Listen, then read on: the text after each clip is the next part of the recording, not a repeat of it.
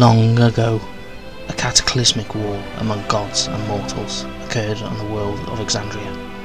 This war, known as the Calamity, ended when the prime deities locked their evil brethren and themselves behind a divine gate that prevents the gods from directly interfering with the affairs of mortals.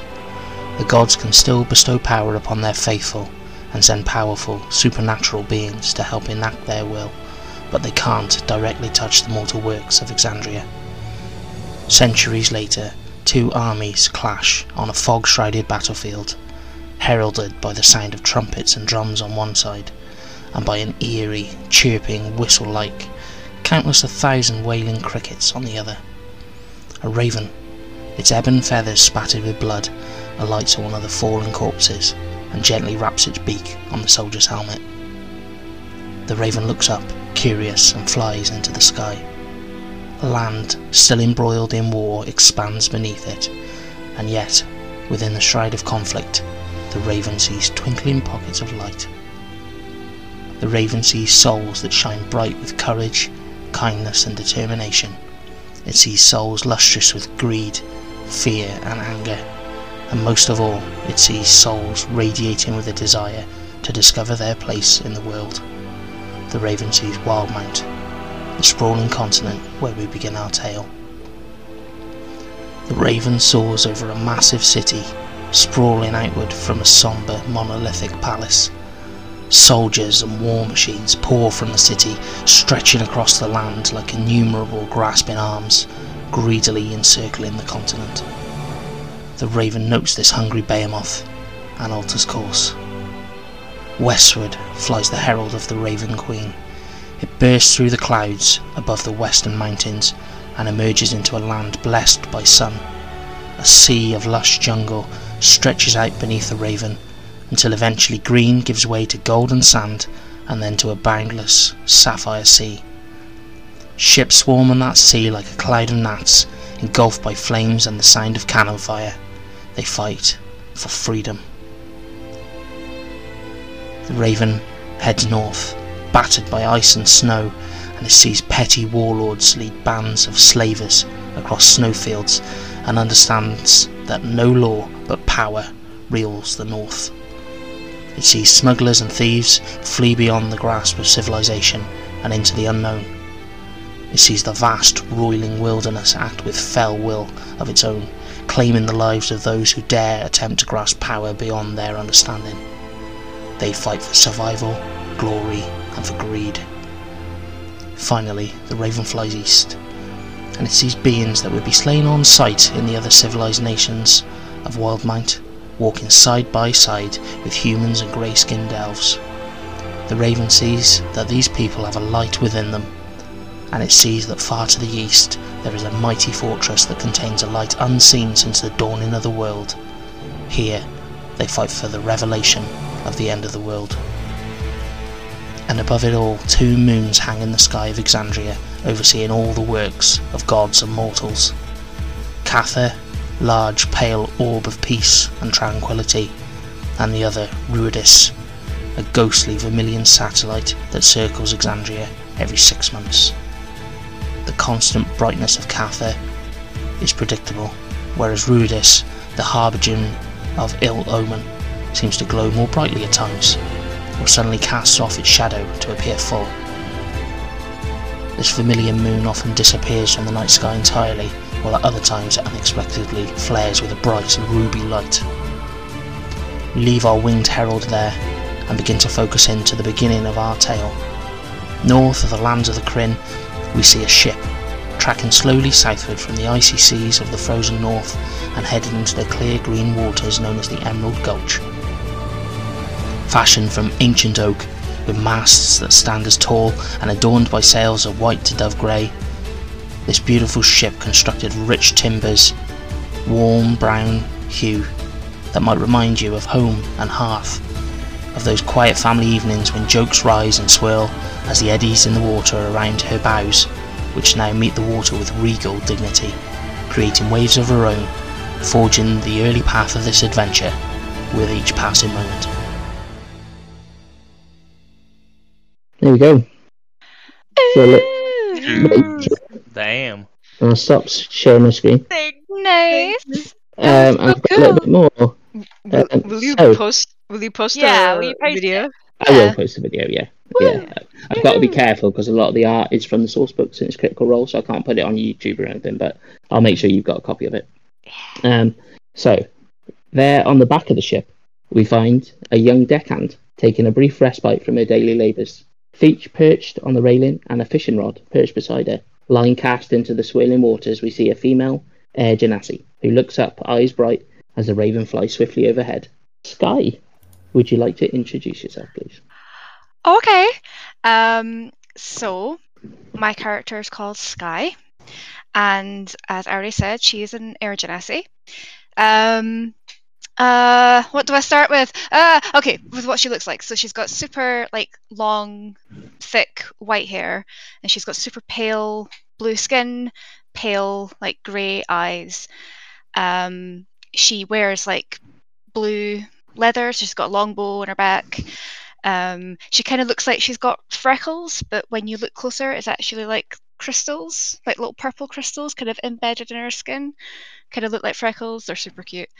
And she wears a lot of like silver jewelry, and she's got like a big silver bird necklace. It's like a big bird with its arms, Jesus Christ, wings like outstretched, and it's got like a blue gem in the middle. Yeah, that's what Sky looks like. Okay, thank you very much, Yep, Sky. and she's fishing. Thanks, Could Harry. you make a survival check, please? Oh shit. 14. 14. Roll a d6. 1. You catch a catfish, scales glittering in the sun, the fish flapping and wriggling as you laugh. Quickly measure the length of it and toss it back. Fish flying through the air as it dives back into the water, embracing its freedom once again. Oh. So we're going to leave our young friend there for the joy of her catch and her rest, and we shift our gaze upwards towards the deck. Stood on the navigation deck is a half-sea elf, insignia of rank stitched onto her leather clothing, and her brow furrowed as she casts a wary eye at the mountain storm clouds on the horizon. Maya Vesper, would you like to introduce yourself, please? Yeah, Mirai is a very tall half elf. She's got dark brown skin. Her hair is jet black, but it's nicely braided up top as well. There's nothing loose, and she's very much a sailor. She's used to working the ship, so she's scanning the horizon as well, trying to make she's focusing on it to try and make a sense of the general weather, what they're doing, and in a while, once she's finished, she will go and head to the captain just to tell of the findings. So make a nature check for me, please. Okay, I have to get out my actual dice for this. Oh, I didn't expect that, so I had to run away. So, yes, the d20s here. It's a 3. 3. You have no idea what that storm is doing. You're trying to tell, but you can't quite make out. So you head downstairs and you knock on the captain's door. You're going to go and say, "Storm clouds on the horizon, Captain." Mm-hmm. And as you enter, Captain Kane looks up from his chart. Purple skin tiefling focuses on you, and you start discussing the weather with him. So we'll leave. Was it Miri? Sorry. Mirai. Mire. Okay, sorry, I got it wrong. No, that's fine. We're going to leave them to the conversation, and we're going to head to the cabin next door, which is a luxury passenger cabin. Comfortable bed, oak panelled, walls, bit of art on there, and there's a well-dressed, immaculate-looking half-elf lady relaxing at the cabin table reading, and she's thinking about her destination. So Ava, would you like to introduce yourself, please? Yeah, okay, my character is Ava. I have long sort of black raven hair, so it's a bit of shimmery blue in it. As it says, I am well-to-do, so I'm wearing You're nice. noble born, aren't you, Raz? Huh? Noble born, aren't you? I am well-born, yes. Well born. Well-born, yes. Roll a investigation check, Raz, if you can. Have you got your sheet up? I have. Just give me 1 second to find it. Yeah. Oh, there we go. 14. No, 17. Sorry. 17, excellent. So you discover that your destination, Jigao, is a coastal settlement, which is a string of villages that are home to a collection of folk from all over Xhorhas. Goblin and Orc clans founded the city, which explains why it is now governed by 2 elders, which is a goblin and an orc. The Kryn dynasty maintain a regiment of Aurora Watch, which is their military, in the city, under the command of a drow elf called Kazkand Dirth Miram. The townsfolk in Jigao tend to be competitive, and friendly rivalries are commonplace. Most of Jigao's residents live in a central region called the Jumble, and you find all that information out from your book. Wow, I'm a good reader. You are a good reader. Yeah. We're going to leave Ava there, alone to her reading, and we're going to head below decks of the ship to the cargo hold. And there, hidden amongst the crates and barrels of food and goods, we catch a whisper of movement and catch a brief glimpse of the slither of dark scales. Yinan, would you like to introduce yourself, please? Yeah, well, what can I say? Short, 150 centimeters tall, Yuan Ti. Yep. Yeah, so light green skin, you can see a bit of scale forming on its hands and face. Okay. Well, as said, wild magic sorcerer, but That's okay. That's okay. very timid, very scared and unsecure person. Okay, that's great. As you hide amongst the crates, you suddenly hear the click and creak of the cargo hatch opening above you. You quickly press yourself amongst the crates, controlling your breathing and remaining absolutely still. Could you roll a stealth check, please? With advantage. Should I add my bonuses? Yeah.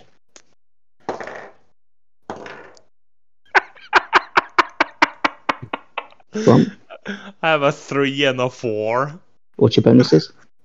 That's with my bonuses. I rolled a bunch Oh. and a 2. Okay. Hidden amongst the crates, you peer through the gap and you see a tall-skinned drow, clad in leathers, moves quickly to the back of the hold. You hear a soft curse and then the soft sound of an object being placed on the floor. Softly, you hear the drow whisper something. Seek the stories others fear to know. And with that, the drow moves back towards the entrance, but as he does so, he stops and he hears you, and he says, "Ah, a stowaway. Well, no matter. You'll be dead soon." And then he moves back to the entrance and he leaves the hold. Huh? We're going to leave too.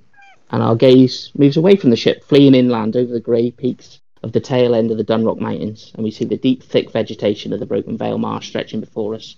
Movement below when we move closer, and the rank odours of the marsh mingle with the musty aroma of a fleet of gargantuan reptiles as we capture our first glimpse of the Roman village of Erzin.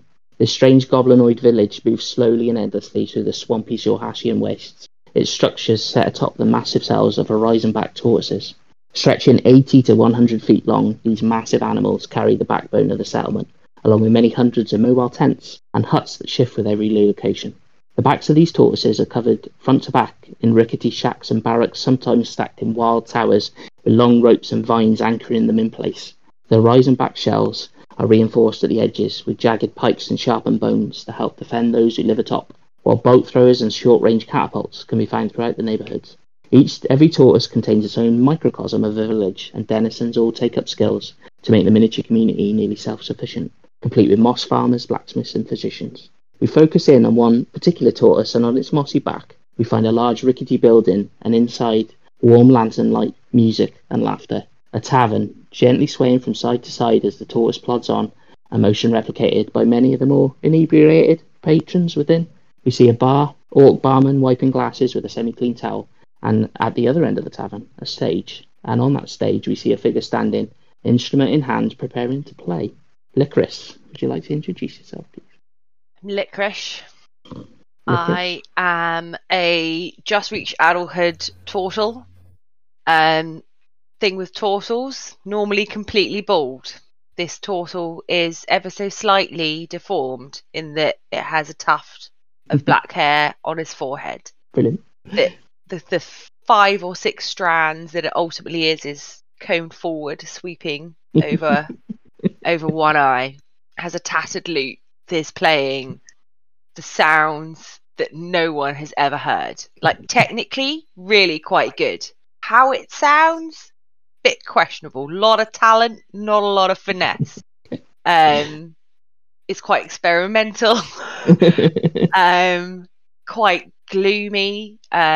The eyes, what it kind of looks like has happened, and I can neither confirm or deny this is what's happened, is that he's stuck his finger in a fire and wiped black underneath his eyes, but he kind of exudes this slightly more charismatic and sort of sparkly outlook, but is seemingly trying to actively look like a down and out hobo.